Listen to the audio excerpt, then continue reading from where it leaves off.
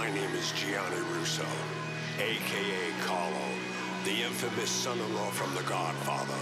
I'm now known as the Hollywood Godfather, and this is my story. Before all of the wins in my portfolio, I was a little boy diagnosed with polio.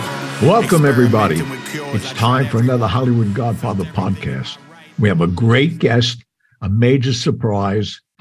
And before we get into that, Pat has a couple of updates that he'd like to inform us about. Yes, last episode we were speaking about doing a show on The Sixth Family, which is our newest book, and we invited the audience to send us questions. So I'm just going to reiterate that. We plan on doing the show sometime in March. So if you have any questions on the book, if you've read it, send them, we'll answer them. And those of you who haven't bought it yet, we're giving you plenty of time to buy it and read it. So we're figuring the show is going to be on sometime probably the second week in March. So get your questions in and we'll be happy to answer them. Okay, that was my bicentennial minute. You're up. There you go. Can we have a drum roll, please? This lady is a star, an iconic relative, somebody that the world, and I've had the privilege of meeting so early on and through the years, well, which we'll get into. Donna Presley, my darling, how are you? I'm great. How are you, Gianni? Well, it's a pleasure having you on the show. Well, and thank you. It's a pleasure to be here. I've heard so much about you. Well, it's amazing how you came through Dubai and Switzerland to get here with my godchild, Hendrik. I love it. Yes. He told me, I talked to him this morning. He said to be sure and give you his love. No, he's a great kid. Yeah. If I may say something, Donna, you have a radiant smile. You just woke me up. Thank you. Well, thank you. Okay. Well, Southern girl. You know how those Southern girls are. I heard rumors. The thing, Donna, that I've been thinking about since we knew you were coming on, and we just spoke briefly, is that you grew up with this guy. You knew him. I'm talking about Elvis, obviously, to our audience. Mm-hmm. You knew me before anybody, he was a star or anything else. And I met him early on. I met him actually with Frank Sinatra. Mm-hmm. And a good friend of mine invited me down to the Fontainebleau, 1961, to do the NBC special with Sinatra hosting, Welcome Elvis Back. Mm-hmm. And that was my first, I knew of him, obviously, but to meet the guy, he's such a regular guy. Yes, he was. Super nice guy, just down to earth and sweet and kind and such a gentleman. Great guy. Now, did you know him growing up as a cousin? You know, you had holidays with him and all that? Yes, we did. From the time I was 10 years old, I spent all my summers in Graceland. Oh, and wow. Yeah. And then when I was about 14, 15 years old, Elvis called me and my mom and my dad into the dining room. And he said, Aunt Nash, Uncle Earl, we really love having Donnie, which is what he called me because he had a nickname for everybody. We really love having Donnie here. And, I'm on the road a lot, and it'd mean so much to Dodger, our grandmother, if she lived here. So, we want her to move in. You can see her whenever you want. Come visit her. I'll buy her a car. I'll send her to school. When she graduates from high school, I'll get her into whatever she wants to get into. And I'm sitting there going, yes, in my mind. And my mom goes, no. And he said, but Aunt Nash, I'll take care of her. She said, honey, I know you take care of her. I know you love her and everything will be fine, but she's my little girl and she's going home with me. So I went home. But when I was 17, Elvis bought the Circle G Ranch. And he asked my dad to go to work for him on the Circle G. And so, overseeing both properties. So we lived on the Circle G for 2 years until Elvis decided to sell it. And then he moved us onto the grounds of Graceland. And I lived there until I moved out on my own. And then my mom and dad lived there until they opened the house to the public in 1982. Wow. So at 10, that's interesting. So you met him as a star. Oh, yes. He had been a star since I was 4 years old. Oh, okay. So that's I thought you had some little tidbits of him falling off his bike or something, or wetting Well, his pants. actually, my at mom school. wrote a book about that. So I do, yes. Well, so you must have been so affected by him, because I knew. I mean, I was already. He did me a big favor. Most people don't know that. Really? And, oh yeah, when they were, Kirk Corcoran's a friend of mine, and we had mutual friends that knew Elvis, obviously. And I'm thinking I'm talking about the July of '69 when they opened the Hilton Hotel, and he was following Streisand in. Streisand did 2 weeks, and that's when they were doing 2 shows a night. Right. And then Elvis was coming in, and nobody realized prior to everything, that I met him down in, the Fontainebleau, and he remembered me, which I was shocked. But the thing that I just opened a club called Tiffany's at the Tropicana Hotel. Yes. So I said, Elvis, if I send a car for you, a bunch of our friends, some you knew, like Dr. Elias Ghanem, and they were all coming over. Right. And he was going to be there and it was great for him because he liked going places where he had some security, and I was over till 6 a.m. So you could wander over anytime you wanted. We sent a car, but unbeknownst to him, and it's the first time I think anybody's hearing this, and I think it's funny that I'm telling his cousin, as soon as he got there, my PBX operators got on the phone. This was the Tropicana Hotel, telling all the cabs, Ace cabs, you won't believe who's at Tiffany's, Elvis. The place we had lines outside till 6 in the morning trying to get in. But we treated him like gold. We didn't exploit him in any way other than saying he was there. And we had security, the hotel security actually, guarded him off, and he loved coming there. And awesome. And I surprised him one night, which he couldn't figure out how he did it. He loved those peanut butter and banana sandwiches. Yes, he did. Absolutely. I thought it was I went with him one night. We flew up to San Francisco. He wanted to go to that one diner he used to go to. And that's how I met the guy. And a friend of mine who up there arranged for me to get them all down in the afternoon on a flight. And we served them that night in the club.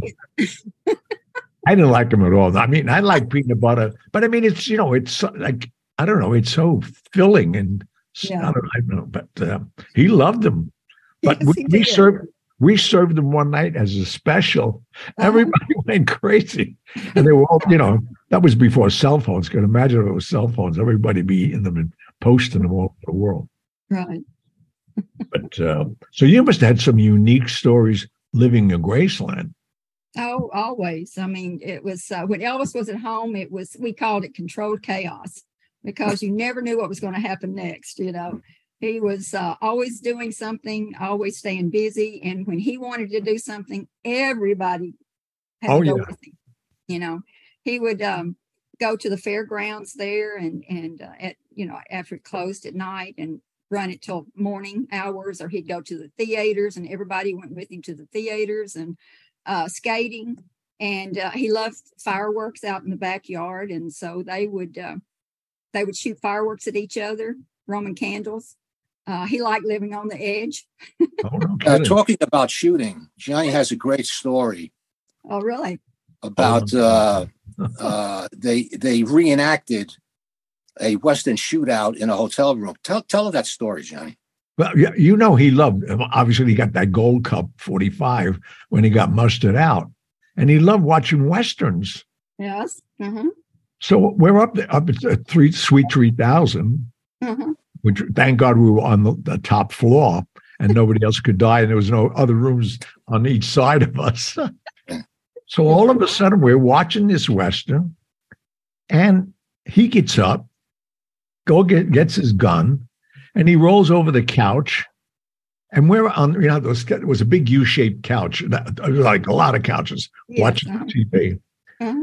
And we're having a shootout with real guns. But he didn't realize I had a gun too, and a couple of my friends had guns. So we shot that place up. I mean, it was, oh my goodness. But fortunately, we were, not drunk and nobody got killed, which could have happened. But, thank goodness. and he had so much fun laughing. You loved, he was like a giggle, a laugh. Yes, yes, absolutely. He loved a good time, and it was just it didn't have to be anything fantastic or wild, but yes, he loved having a good time. And made sure everybody else did too. Oh, I know, and it's so crazy. I'm saying to myself, I mean, I've done some outrageous things, but to have the opportunity to say I had a shootout with Elvis Presley. That's pretty, yeah, as Henrik would say, that's epic. Oh, yeah. Well, that's actually a chapter in our book, Donna. Did you read our books yet? Any of our books? No, I haven't, but I have been listening to some of your podcasts, but I am going to get your book because text, we'll send them to you. About you. Yeah, okay. Donna, I will send you the books. Perfect. Please, great, please. And I'll send you mine. I've got four myself. Yeah, we'd love it. We'll have you back on, talk about your book. Okay. Yeah. Awesome. No, I mean, it's he was such a unique guy, and the thing that really, and I'm sure, and you're growing up with him and seeing his change in weight and all of that, and how his Memphis Mafia didn't take care of him, man. I had a real strong conversation because I knew Elvis Cousin really well. Mm-hmm. And, and that, for our audience that don't know that, he was one of Elvis's doctors. Correct. and was on property.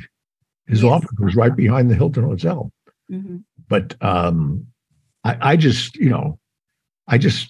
felt that I'm around guys all the time, and if they saw me doing something wrong, and if they really love me, they would stop it. But they were encouraging it and getting prescriptions in their names. I know. How did you feel? I mean, this has got to be a sensitive question to you, but how do you feel about when that happened and you knew that was happening? Well, it's Elvis was Elvis, and he did what he was going to do, irregardless. Everybody tried to be of help to him and so forth, but Elvis always needed a challenge, always. And I got that impression. Yeah, always needed a challenge. And I think it's like with most stars that he struggled to decide who he wanted to be and who he thought he had to be. Yeah. To be Elvis. He should have just been Elvis. Yeah. His shows I watched. Phenomenal as Elvis, yes. And everybody knows the legend, the superstar, and there's not a greater star that's ever walked across the stage. But there's never been a finer, greater, more warm, loving, and tender and genuine man to walk the stage of life either. So, Donna, would you say that he had a difficult time handling his fame? Well, I think with most people, yes. I mean, it's very difficult, as he once said himself, to, the man's one thing, the legend's something else. And he was just Elvis. He loved having a good time. He loved his family. He kept us all close. And the reason he kept us all close is because not only because he loved us, but because we helped keep him grounded. And that's something that everybody needs. You need people around you that love you, and that no matter whether you're Elvis Presley or just Elvis, right, and that will always be there for you. And will tell you the sad thing is, I'm sorry? Tell you the truth. Yeah, and tell you the truth. And, family did that. So, but, there are other elements that are outside the family's purview, and you can't always control everything. Sure. How was your feelings towards Colonel Parker? I only met the gentleman twice. Really? Yeah. And that's I was at Graceland, right. And I didn't go to California or Vegas or anything with him. Oh, I see. So I only met him twice, but he was very boisterous, very loud, and I didn't particularly care for him. Yeah. I've met him several times. I actually gambled with him. So he was known for that. Yeah, he loved to gamble. But I just wanted to pick his brain, because he was Colonel Parker. Yeah. And do you feel?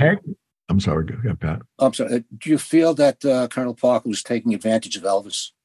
Oh, without a doubt. Without a doubt. Yeah, absolutely. Pat, the deal they had, right? I'm sorry?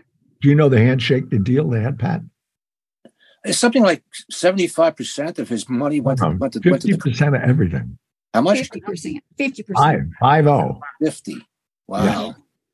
On a handshake. On a handshake. And Elvis, and everybody told him, you could get, I don't want to get out, man. Shook man's hand. Look me, he made me a star. That's what he said. So this was not renegotiable. Not in Elvis's mind. Elvis was very loyal. Mind. Elvis was an extremely loyal man, and to his own detriment. And unfortunately, I guess all the Presleys have that trait, that we just are completely loyal until it's to the point where there's nothing else you can do. And I do believe that Elvis was getting ready to dismiss the Colonel and get a lot of the negative things in his life away from him.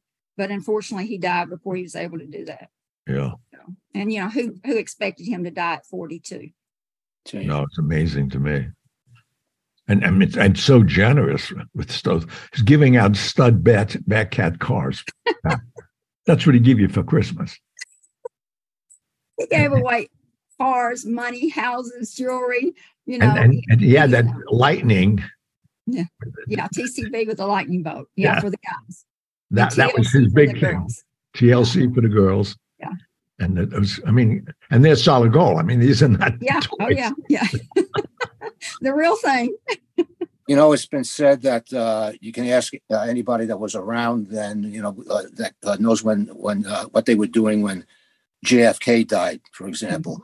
And you'd be surprised how many people you ask, and they'll know exactly what they were doing when they got the news of Elvis's passing. I know where I was. Everybody does. Yeah. Everybody, because it was Elvis touched so many millions of lives, and in such positive and great ways. And when you're able to do that, then it's they hold you in your heart forever. And so when something happens like that, then it's a major catastrophe. I'll get it out in a minute, for everybody.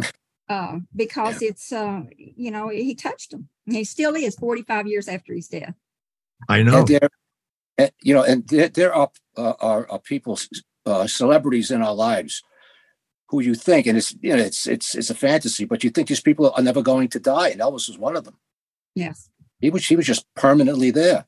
I don't know. He was larger than life. Yeah. Yeah. I don't know if people heard it, but in the last few hours, Raquel Welch passed away. Oh, really? She passed away a couple of hours ago, 82 years old. And she was somebody else who you always envisioned as her 30-year-old self. Mm-hmm. And she was going to be around forever. And she just died. Yeah, she died this afternoon. I didn't know that. I'm sorry to hear that. I didn't know that. She married one of my friends that we talked about on television, Richie Palmer, Mulberry Street Pizza in California. He married her. He was married to her. Okay, yeah. Long time. But he married a lot of celebrities. But Raquel, I really liked. Raquel was something else, man. Great lady. I'm sorry to hear that she died. My God. Yeah, after the proverbial short illness, and I didn't tell you what it was, but she passed away. 82. That's scary. I'm getting so close to those ages. It's just a number. It's just a number. Oh, I know. Oh, yeah. It's just a number till the number's not going any further. Well, I promised my kids I would live at least to be at least 100. There you go. That's what I'm betting on that right now. I just turned 80 in December. But really? Yeah. Wow. Well. Yeah. I'm on my way. To you. Yeah. December 12th, me and Sinatra would share it. So it was great. Cool. Well, let's touching on morbid things. Mm-hmm. What do you think of your cousin dying the way she did, and almost on television? Lisa Mary. I was so shocked. I actually was in Austria when she passed away, and I just left the stage when my manager, my best friend, called me to let me know that she had passed away. I didn't know anything about it. And it's like Elvis, young and full of life. I know she'd had a rough couple of years, for the loss of her son, but she was moving forward and doing, great things with her life. And to lose her at such a young age is just awful. It's really left a hole in all of our hearts. And when she passed away, I found out about it. It brings up all the people that you've lost in your life, like Elvis and my family, that Oh, I've yeah. lost. And it brings all that back too. So it makes it doubly hard. I apologize for bringing it up, but I mean, No. It's a fact of life, and it's a part of who we are and what we have to deal with. And Yep. she also left a legacy, and that's something that I feel like is my job to continue, is the legacy that Elvis and my family and that Lisa Marie left. So you just said something very just on the sly. Mm-hmm. I was just leaving stage. You perform? Yes. Oh, could you exploit that a little bit? Well, actually, I travel around the world. I sing, and I also tell about stories about Elvis and the family, and tell the audiences about people, about Elvis, and let them know what he was like and what our family was like, and just to kind of get out there and touch their hearts and bring Elvis and the family into their homes and into their hearts, because so many people, and I travel mostly in Europe. So many people. Elvis was so big in Europe. He was everywhere, but Elvis, that's one thing I found about the Europeans. Yeah. They treasure stars bigger than us. We're so callous. We see so many. Yeah. But Europeans, if you're a star that big, yes, you'll live forever. Oh, yeah. I mean, I get letters, and when I go and travel and talk to these people, they tell me about how he affected their life in some form or another. And, how great is that? To a man that's been gone 45 years and he's still touching lives. Because he's dead longer than he was alive right now. Yeah, absolutely. And, when you can touch somebody's life like that, it just carries on forever. And what a great legacy. And I feel like it's a legacy that's been left to me to continue to do. Well, we're going to go for a commercial now, but after we come back, we'd like to hear your take on the Elvis movie. Okay. Well, Johnny, take it away. We'll be right back. And remember, don't leave. We know where you live. Today's show is being sponsored by Corleone Fine Italian Food Products. This sponsor really means a lot to me. Corleone Fine Italian has taken the heart and soul of the Godfather films and created a line of food products that include pasta sauce, balsamic vinegar from Modena, Italy, Genco extra virgin olive oil from Sicily. They created delicious pasta sauces, marinade, tomato basil, arrabbiato, and my favorite, Clemenza's meat sauce. You will be amazed. You will think your grandmother made the sauce herself. CorleoneFineItalian.com. That's CorleoneFineItalian.com. All right, we're back. Okay, we left talking about, or going to start to talk about, the Elvis movie that won all kinds of acclaim, particularly the person who played Elvis. Yeah. What did you think of it, Donna? Did you see it?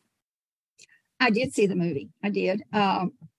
Austin Butler did an absolutely amazing job. Yeah, didn't he? Yeah. Elvis. Kudos to him, and every award that he's won, he deserves greatly. The premise of the movie was based on Elvis and the Colonel's relationship. And for that part's true. They did have this stormy kind of relationship, and the Colonel was very overpowering and overbearing, and just kept Elvis working all the time, and never let Elvis really do a lot of the things he wanted to do, like go to Europe and go into serious acting and things like that. He always came up with another idea for him to keep him in the States and doing what he wanted him to do. But however, and this is a big however, people in the movie that were portrayed like Uncle Vernon, Elvis's dad, that was so far from who he was. It's not even anything close to him.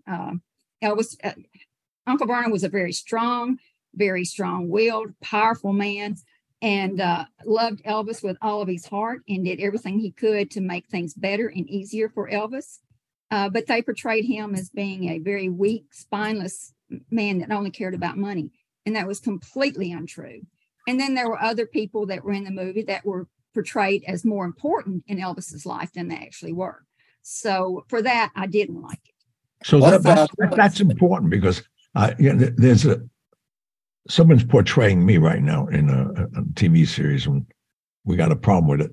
But the thing is that you being so close to this, I haven't seen the movie yet, and I'm sure a lot of our audiences haven't yet. Mhm. So in that particular thing about your uncle, Mhm. they made him not the personality that you knew him as. No, not at all. I mean, completely different. I mean, it was like they're not even close to each other. Not at all. The The accolades like the accolades Tom Hanks is getting, though, it's amazing. Tom Hanks did an amazing job. Austin Butler did an amazing job. But it was just the way that that certain people were portrayed in the film that was completely wrong. And so for that, I didn't like it. Yeah, I wanted to comment on Tom Hanks's portrayal. Either I had too many martinis when I was watching this movie, or that could happen. He was speaking with an Italian accent. Am I wrong? Well, he was speaking in some kind of accent. It was an Italian accent. Yeah. Well, he was trying to be Southern, but he didn't get it right. It didn't work. Which is shocking because it is shocking. Yeah. I mean, he's the best dialect coaches in the world. Yeah, he's one of our preeminent actors. And I was saying, he's going to break out into an Italian opera any second now. But he was good. I mean, he's Tom Hanks. He was good. He was. He did a good job. He did. I mean, I don't know who else could have done him once I saw him Right. as the character. Yeah. He did well, but it was just the movie itself that I didn't care for. Well, Johnny's having a little problem with a movie that he doesn't care for. Oh, really? Oh, yeah, hard to believe. I know, right, Johnny? Well, there's a TV series out, 6 hours, called The Offer, and there's somebody playing Johnny Russo. Really? Oh, it's about the making of The Godfather. And they bastardized me to death.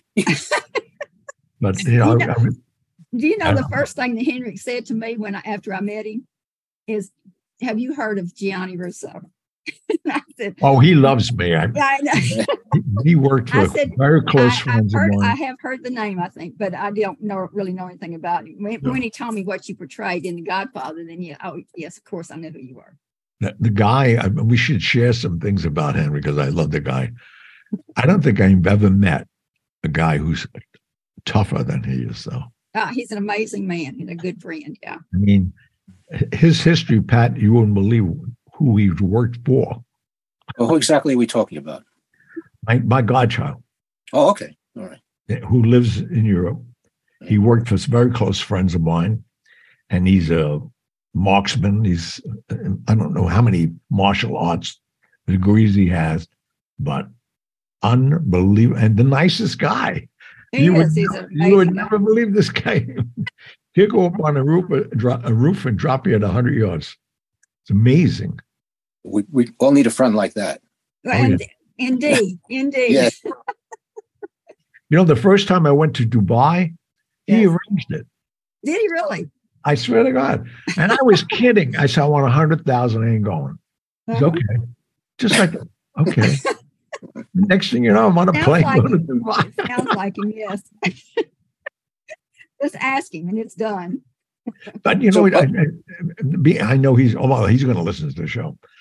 He lost so much when he lost his girlfriend. Oh, Jesus. Yeah. He's so drained. It's very tragic. And he's still mourning her for 2 years already. I know. It's very sad. Shame. Yeah.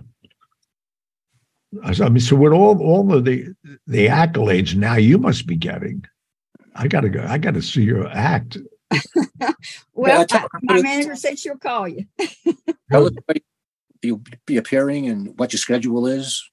We want to know. Well, right now I'm scheduled to perform in Germany in May and in Italy. And then I go on a 9-day cruise and I'll be performing there as well through the Mediterranean. Nice. So you got a lot of footage of Elvis in your show and all that? Well, I have some photos of Elvis that we're taking that I show on the big screen. And then, of course, in September, I go to London. But right now, we're still firming up some dates. But those are confirmed. Good. Thank you. And you sing his music also? Yes. Okay, that's good. It's just as a tribute, Oh, yeah, no, I mean, I do tributes to so many people. I that's all I do before, to Sinatra and so many people. Even Elvis. I do an Elvis tune in my show. Oh, I'd love to hear that. Wise men say. No, great show. No, because he impressed me so much. I was like 16, 17. Uh-huh. This was during the Kennedy election. Yes. Uh-huh. And some people invited me to go down there on 61, obviously. Right. He was bigger than life. Oh, yeah, always. And treated me so well. And then he couldn't understand. Wait a minute. He's saying, wait a minute. He saw this guy, that guy. He said, who are you? I said, no, well, you don't want to know that. This is before The Godfather, obviously. I didn't do nothing, But he saw me with Meyer Lansky. He said, it was fun. It's really fun. And are you married? Do you have children? I'm not married. I've been single for a number of years. I do have children. I have 2 sons and 6 grandkids. Oh, God bless. That's great. Yeah. And they all live in Atlanta and where you live? Well, I live in Arkansas. But they all live in Arkansas. They sure do. Very close to me. That's great. God bless. So, Pat, what else, pal? I don't know. I'm just fascinated by all this. I couldn't imagine myself being around Elvis a lot, even if he's a family member. I mean, he's Elvis. Yeah. But that's the thing about it, is it was just Elvis to us, and he was so much fun and just a jokester and so loving and tender and caring. And I'll tell you a quick story just to tell you how protective he was. When I was 19, I was engaged.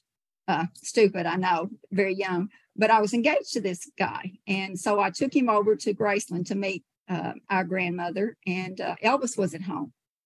And he and I were sitting out in the jungle room, and Elvis walked out, and he walked over and he kissed me on the forehead and asked me how I was doing and said, who's this? And I said, this is my fiance. And Elvis said, your fiance? Okay. And I said, yes. And so he said, stuck out his hand. He said, I'm Elvis Presley, and, shook his hand and said, so when are you and Donnie getting married? And he was trying to be funny, but it didn't work too well. He said, the guy ran out. No, he said, when she can support me into the style which I've grown accustomed. Good answer. Whoa. He meant it as a joke, but I saw this muscle here twitching in Elvis's jaw. Yeah. I've seen that. And I thought, this is not going to end well. No. I'm so hard to pull this 45 out. Yeah. It accidentally went off. Guns on him. Oh, I know. Believe me. But anyway, he said, okay, Donnie, I'll see you later. How stupid is this guy to say that anybody's cousin? I don't care if it's Elvis or not. Right? So he walks, he said, Donnie, I'll see you later. And I said, okay. So he walks into my grandmother's room. And the next morning, I get a phone call. Come to Graceland. Okay. I knew what it was about. So I was walking slowly, believe me. And I got to the Graceland and I walked in my grandmother's room.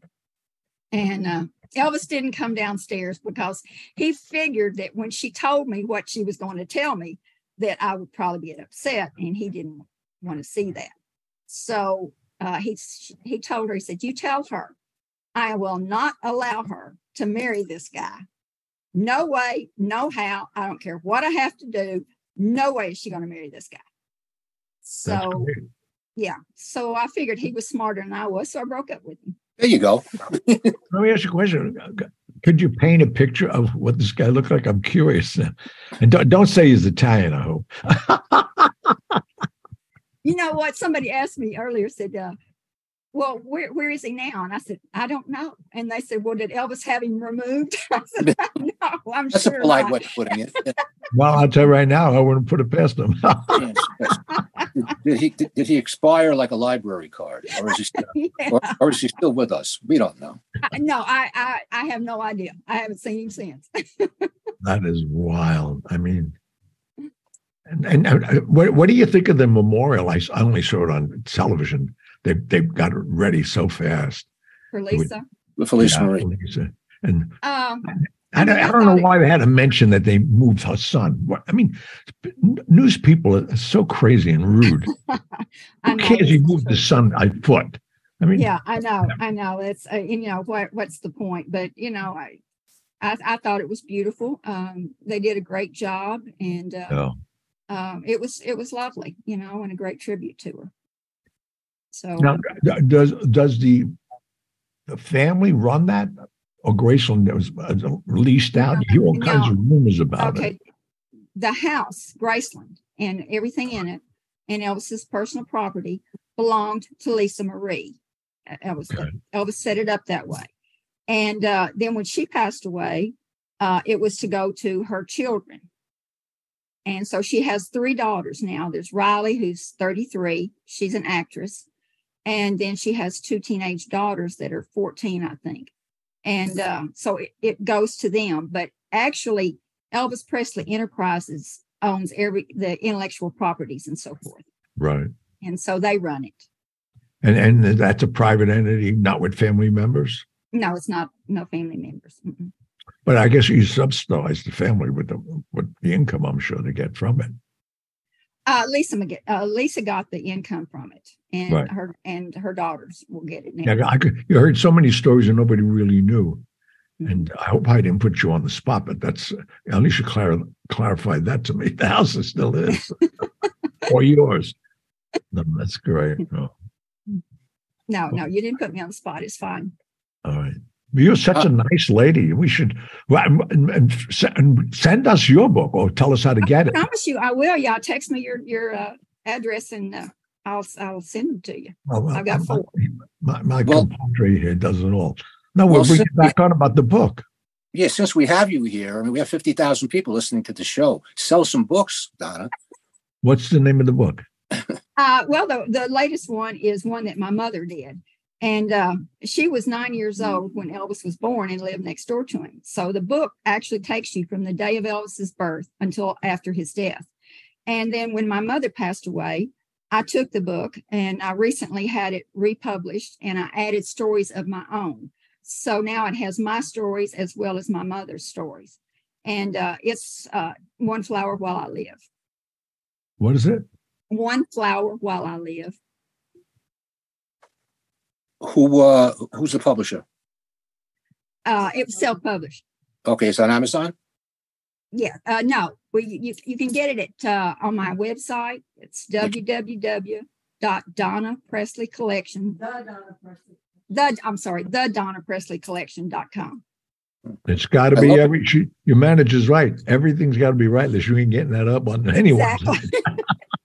She's sitting here. I just love the way you say www. Oh, no, I mean... I come from the Lower East Side of Manhattan. I don't hear www too often. Well, that's why I'm trying to translate everything she's saying. It's like a foreign language to me. Very impressive. Love that accent. No, it's thank great. You. No, you're a very impressive woman. Thank you for coming on our show. Absolutely. It's been a pleasure. I've enjoyed every minute. It was great to meet you both. Okay, after we're off the air, text me your mailing address and I'll send you the 2 books. Perfect. Sure will. Okay. Thank you so much for the show. You a pleasure. Thank you for having me. I've enjoyed it. It's been fun. You got to come back on. We got to talk about anytime. All right. Well, great. Thank you. And we're going to go to commercial break and we're going to do some mailbag. We are pleased to announce the publication of a new book series from Gianni Russo and Patrick Piccarelli entitled The Sixth Family. When the alleged daughter of Marilyn Monroe asks for help, Gianni Russo becomes entangled in a web of lies and violence in the search for the late actress's diary. Soon, he is enmeshed in a mystery that involves a presidential candidate, a disgruntled mafia capo, a retired NYPD detective, and the past of mafia boss Frank Costello. Russo must race against the clock to stop a hostile reorganization of the American mafia while trying to stay one step ahead of a faceless killer. While listening to this book, skillfully read by Gianni himself, the listener will have to determine what is true and what is fiction. Or as Gianni says before this epic story begins, This book is a work of fiction, except for the parts that are true. Look out for the second installment of this exciting new series coming in 2023. The Sixth Family. Book 1 is available now on Amazon.com. All right, we're back for the mailbag. Favorite. I think it is the favorite, maybe. Yeah, that's because we don't have to rehearse anything. We don't do anything. We just sit back and read. In other words, we're very lazy, is what he's trying to say. That is for sure. But we do like this because we get to have a back and forth with our listeners. Okay, this is from Michael. Michael says, sorry, I can't find the episode. But they did an episode of The Blacklist where the government finds out about encrypted cell phones and tries to use them in a sting, but someone tips off the criminals about it. From what I remember, it was either season 7 or 8. Well, that wasn't a question, but I guess he's referring to the show we did on the guy who made encrypted cell phones and sold them to every terrorist organization and underworld and whatever. In fact, I believe that comes on today. I was going to say that the show isn't even up. How do you get the question? This guy is. You got a crystal ball? Or we being bugged again? Maybe. We got to watch what we say. But anyway, I'm sitting here saying, how did the guy get the question to show up there? Up until Wednesday. This guy knows something we don't know. But anyway, he's referring to an episode of The Blacklist, which I watched that show. The first episode when it came on, it's gone through like 7 seasons. It's been on forever. And it was so, to me, the premise was so ridiculous that was the end of it. But apparently it switched gears or something. It became a very big television. You ever watch it? You know what's so funny? We're both talking about it right now. Yeah. And that's where our Megan Haran works. She's his assistant. Oh, really? Okay. That's her job now. She gets now she's a former assistant because the show just went off the air. Oh, they didn't renew? Well, no, they had the last episode. The series is over. Well, they say that every year, and then he comes back. No, it's over. Oh, yeah. Wow. Yeah, I think there's 1 or 2 episodes left. Always try to come out on top. The show is still a hit. Oh, no, yeah. I was talking to Steve Sharippa the other day, and they're up for renewal and for the 14th season. This is you're talking about Blue Bloods. Blue Bloods, yeah. Yeah. And I guess it's the advertising revenue. That's how they do it. But I don't think that show was going to go anywhere. I watched it. I've seen every episode of Blue Bloods, and one of the reasons I like it, I mean, I was a cop for so many years, and every time I see a cop show, I generally turn it off, or I criticize it if I can't turn it off because it's somebody else's television. But the hook in Blue Bloods is the family dynamic. Yeah, I love it. If they didn't have that, the show would have been a failure. I know I wouldn't have watched it. But it's just a family dynamic. At the end of the show, there's always the Sunday dinner or Sunday sauces. Right. We call it, but they're Irish. I don't know what they call it. They probably call it dinner. I mean, anyway, it's a great show. Steve does a great job in that show. I mean, oh my God, yeah. He's getting more screen time as the years go on. Well, his character, they loved the fact that they go between the daughter and him. So it gives a different dynamic. Yeah, no, he's very good. He's developed into a very good actor. Okay. From Tommy, a fellow podcaster of Before the Lights, in which Gianni was kind enough to be a recent guest, a resident of Las Vegas, and have seen Gianni's new show. I want to say thank you for all you do. I have a suggestion to hear a show about Tom Hanley and his crazy son, Granby, if Gianni knows about them. Do you know who we're talking about here, Gianni? No. Tom Hanley? No. Granley? No. Oh, no, his son is Granby, Gramby. Tom was a mob hitman. This is the father. It has been said that he's been linked to over 20 murders, and that includes culinary union boss Al Bramlett. Oh, this culinary, that was in Vegas. That was huge. I didn't know who the hitman was now. Well, now we know. Well, this guy was suspected of it. This might be show worthy. I have to do a little research into it, particularly if you're familiar with the hit. I'm definitely, because what's ironic, we should save it for the show. I met a couple of people in Chicago because the culinary union was headed out of that, but the biggest membership was in Nevada. Imagine all the hotels. Everybody had to be in the culinary union. And Al Bramlett was, my memory serves me right, Al Bramlett was found at McCarran Airport in his car, shot to death. Parking lot? And he was the head. Yep. Yeah. He was the head of the culinary. We don't want to let too much out. Yeah, please. I'll do some research on it. Tommy, thank you very much for the idea. I'm definitely going to look into it because this is a big deal. I mean, you kill the head of a union. Oh no, this guy was huge. What year was this? Well, I met him during me running around trying to organize votes for Costello and Tony Accardo and all of them for Senator John F. Kennedy to become president. So that's how far back it goes. Okay, well, we'll see what I can find. I'm sure there's something on it. Oh, it's huge. I know it is. Okay, this is from Christy. Dear Gianni and Patrick, thank you for the opportunity to reach out. I found you during COVID, searching Marilyn Monroe on YouTube. I'm writing a serious request to you, Gianni, as I feel you are a friend from what I have listened to. I've listened to you speak on the social platform. I grew up in Indiana, about 20 miles east of Notre Dame, South Bend, and I lived in several states, now in Michigan. My sister also has a Hollywood connection, and she's married to a famous person who she doesn't name. Anyway, I would like to speak to you on the phone about this. I don't want to put it in a message. I also like Gianni. She has a book, wants to write a story, she wants help writing a book. Thank you in advance for consideration. Anyway, somebody wants to talk to you, and we'll talk about that later. Okay. Gary says, Gianni, looks like you've led a pretty interesting life so far. You talk about understatements. He thinks so. So far, I have. Okay. But so far it could get a lot more interesting. Apparently. Oh yeah. Anyway, I graduated Newtown in '67. That's the high school I went to. I don't remember having known you. I grew up in Middle Village. Well, you don't know me because I spent. You, Pat. Yeah. You. Oh, I was going to say I never was there. What's he talking about? No. Yeah, I went to Newtown High School, and the reason he doesn't know me is because I spent one semester there before they, well, how shall I put this, asked me to leave. I wasn't a very, I was a wild child. I know, hard to believe.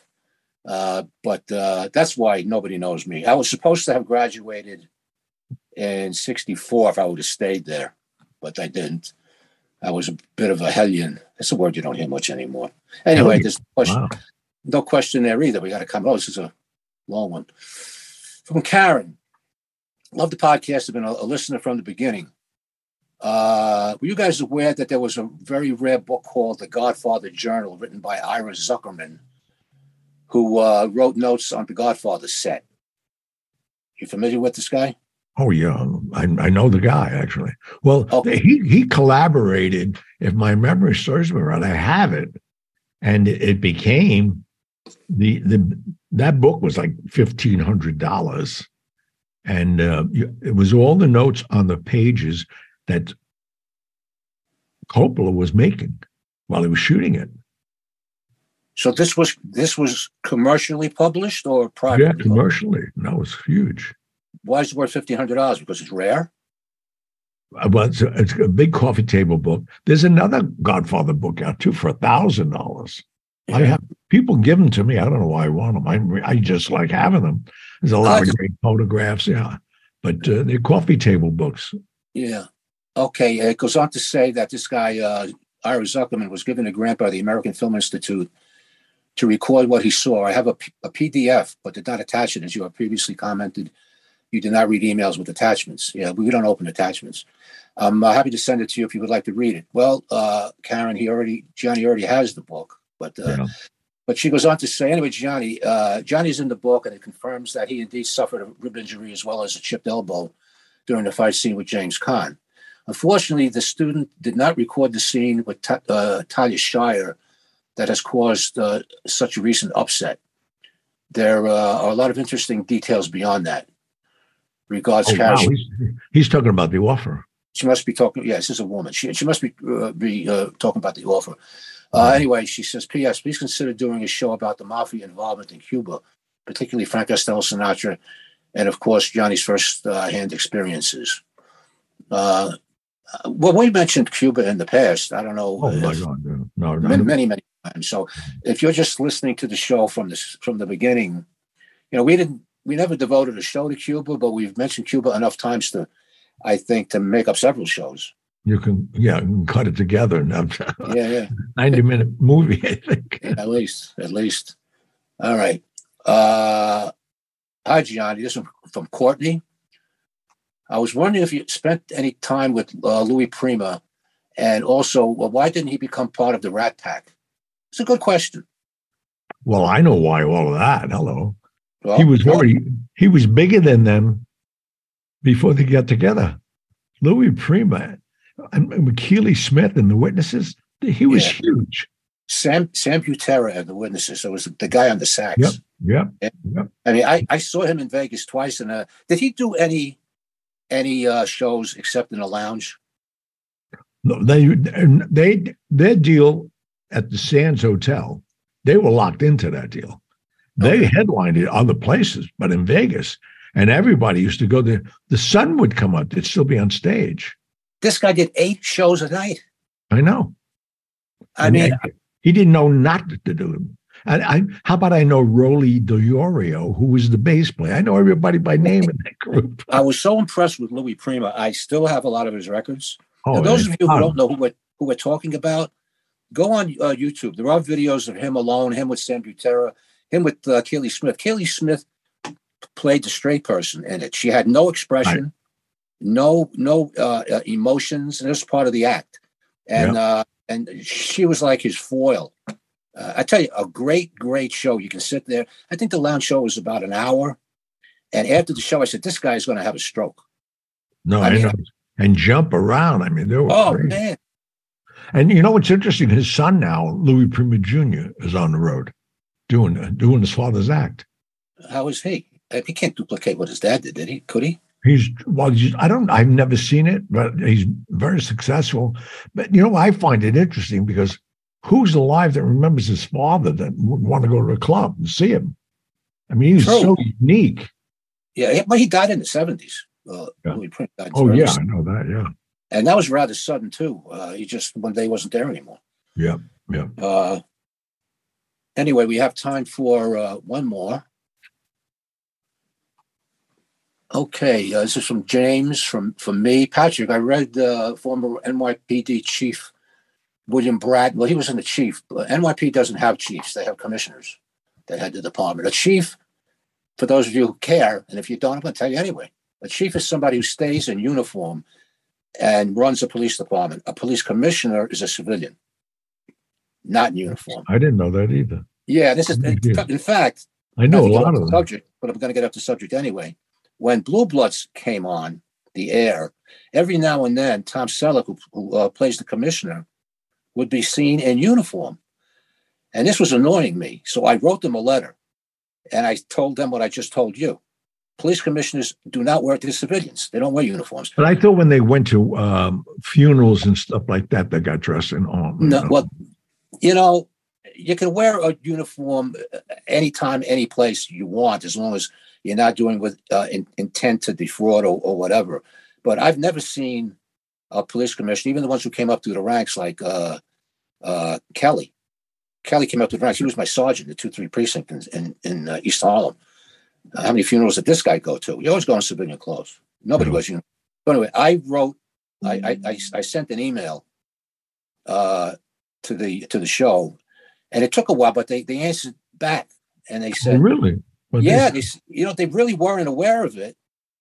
And a couple of shows, I don't know how many shows they have in the can, but after like a month or two, he would never be in uniform anymore. I was wondering if I had anything to do with that. Well, it would sound like it. I don't know.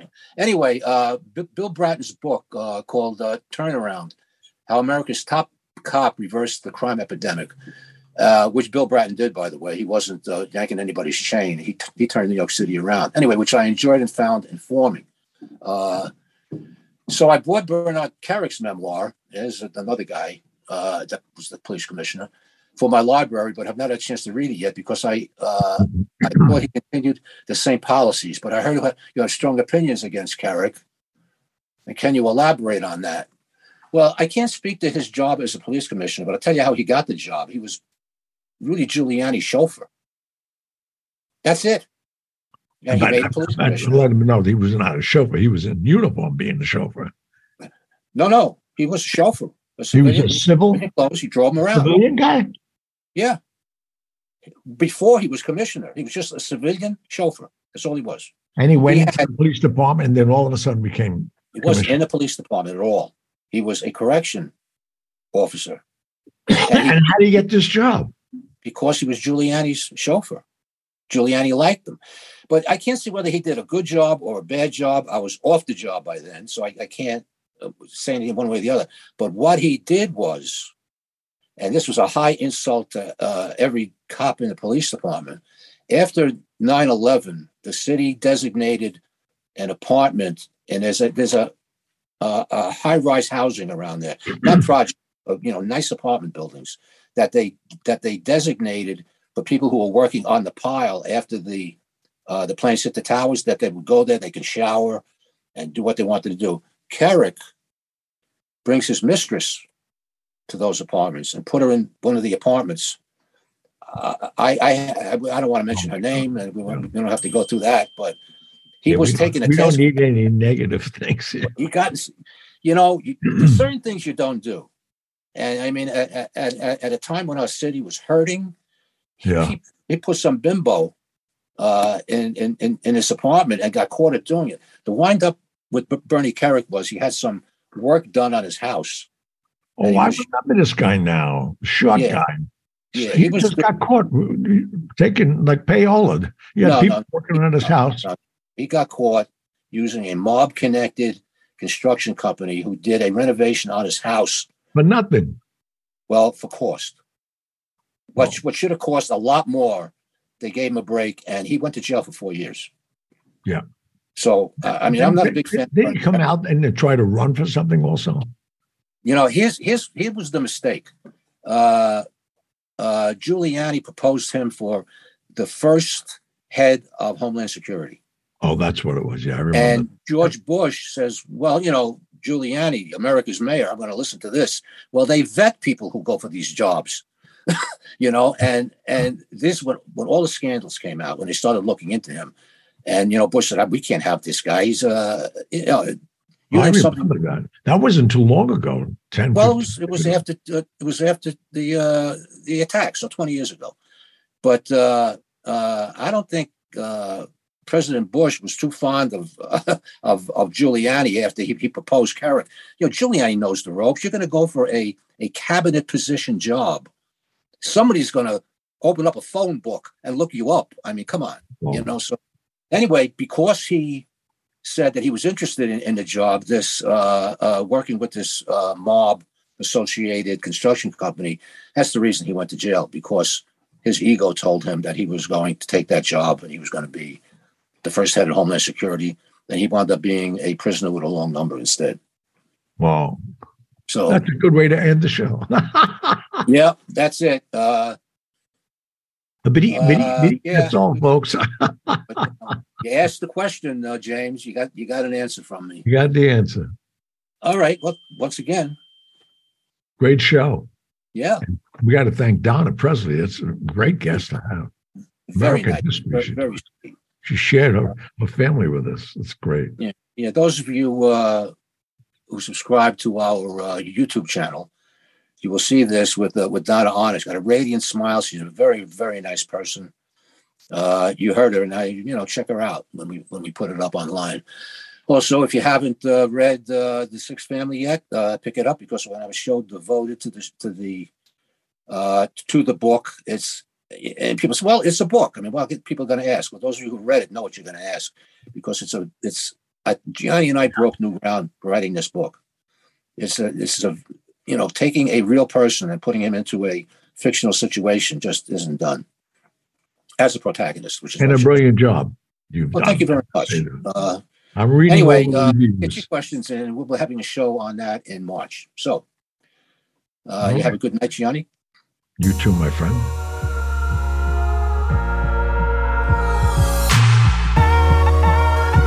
And that was that. But I'll be back. Thank you for tuning in to the Hollywood Godfather podcast. You can contact Gianni Russo or Patrick Picciarelli with your questions and comments through the contact section of our website, HollywoodGodfatherPodcast.com, which is where you can also subscribe to our weekly newsletter. You can also call and leave us a message at 646-776-3038. Remember to follow us on Instagram at Hollywood Godfather and on Facebook, as well as leave us a review on Apple Podcasts. We'd like to know what you like about what we're doing, what you'd like to hear in the future, and anything else you might suggest to improve our podcast. Most importantly, hit the subscribe button. We'll be back next week with stories of the mob and Hollywood, as well as answers to your messages. Good night. My kids still can't believe I sat with a saint. My life's like scenes out of a movie.